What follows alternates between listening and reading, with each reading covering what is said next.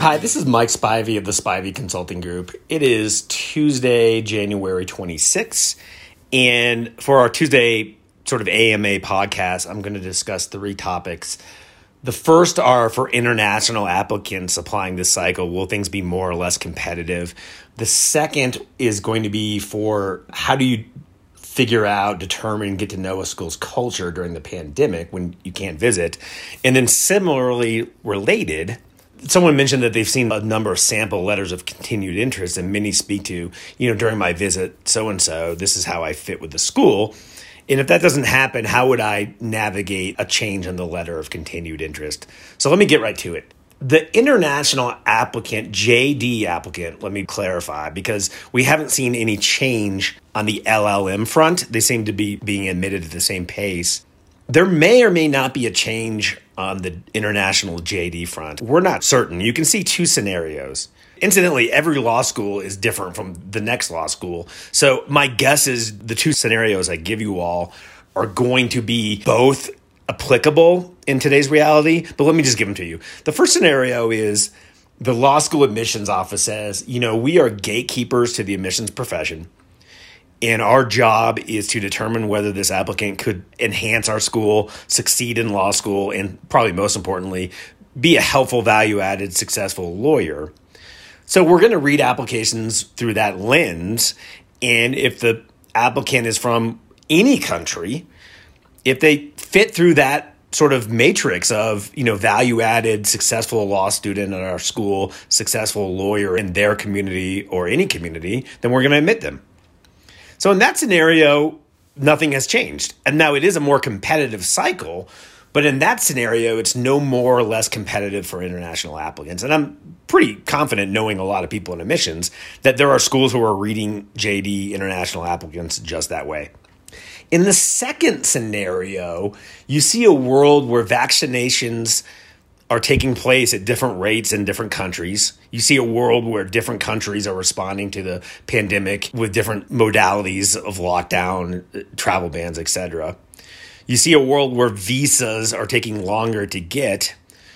And in that scenario, I think what you might see is you would see more pressure on the admissions office to say, let's hold off on some of the international admits, follow the progress of the global pandemic, and then you would see probably maybe some later international admits.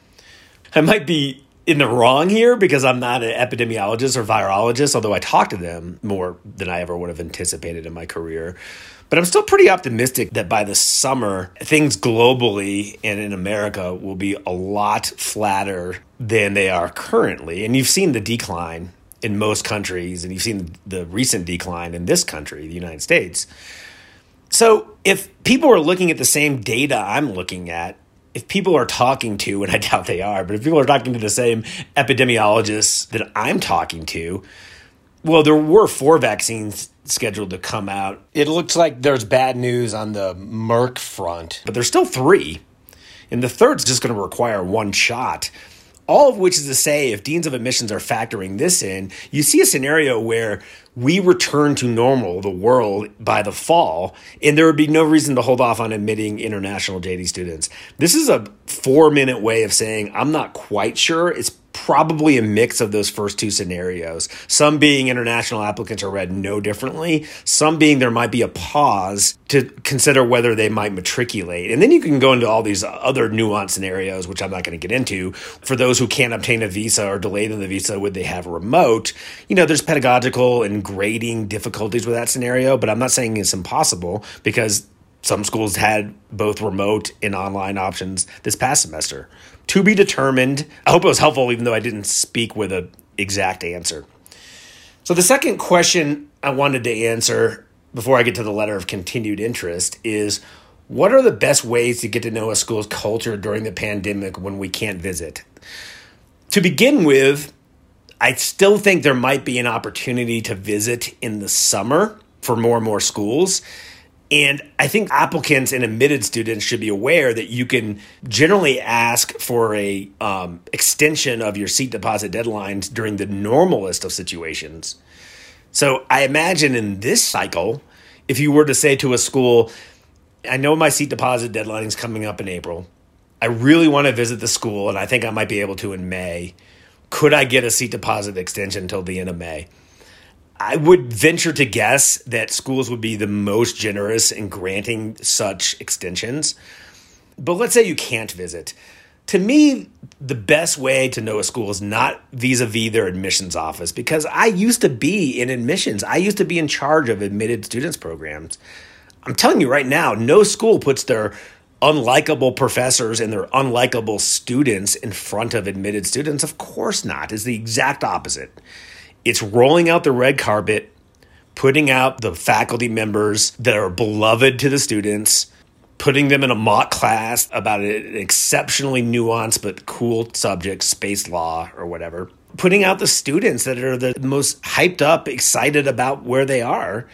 So that's not a realistic preview of a day in the life. The best way to get to know the culture of a school is to talk to students at the school. You can do that vis-a-vis message boards. You could go to Reddit Law School and say, hey, I'm considering attending Princeton Law School. Congratulations, by the way, to that applicant that got admitted to Princeton Law who was posting a meme a day. Could you tell me about it? The anonymous nature of the internet can be such a pain at times, right? Because people can say anything untrue. But at times it can be such a blessing. Because anonymously, people are going to give you their real input versus a party line. You can reach out vis-a-vis LinkedIn. You can reach out vis-a-vis, I don't even know what these chat groups are, but whatever. You can join a chat group and reach out. I would talk to students arbitrarily, not students that the law school assigns to talk to you, and they will. You're going to get admit calls. You're going to get admit emails from student groups. But again, that's not the 360-degree preview. That's the 180-degree preview. It stops right at, the happiest of students. So talking to people is a great way to get to know the culture of the school if you can't visit. So that aligned pretty well with the third question, which is, a really, I think, spot on and important question for this cycle. The question is, I've seen a lot of sample letters of continued interest, LOCIs, incidentally the name of my dog, that discuss visiting the school. Obviously, that won't happen this year. How should we approach letters of continued interest this year? Well, it might happen this year. You might be able to visit schools, to be determined. But I agreed, there are many scenarios that you need to send a letter of continued interest in February or March where you won't have had the opportunity to visit the school. Let me cage it in this terms, because I was thinking about this the other night.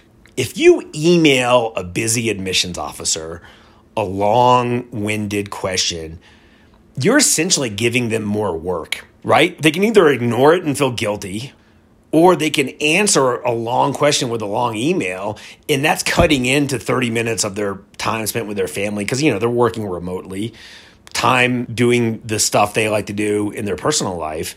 So why not call? I'm such a big fan of, if you can't visit an admissions office, speaking to an admissions officer on the phone. Let me give you sort of a way of looking at this. I haven't only done admissions, I've done career services. When I was a dean of career services, I would call hiring partners and say, hey, I have a student for you. I'd love for you to talk to her on the phone. They're awesome. They fit with the culture of your firm. And I just think a 20-minute conversation might open your eyes to someone who might not necessarily be on your competing firm's radar and would be a home run hire for your firm. I would very often hear the following response. I can't believe, in a good way, that you're going to bat and willing to call for your students because no other law schools are doing this.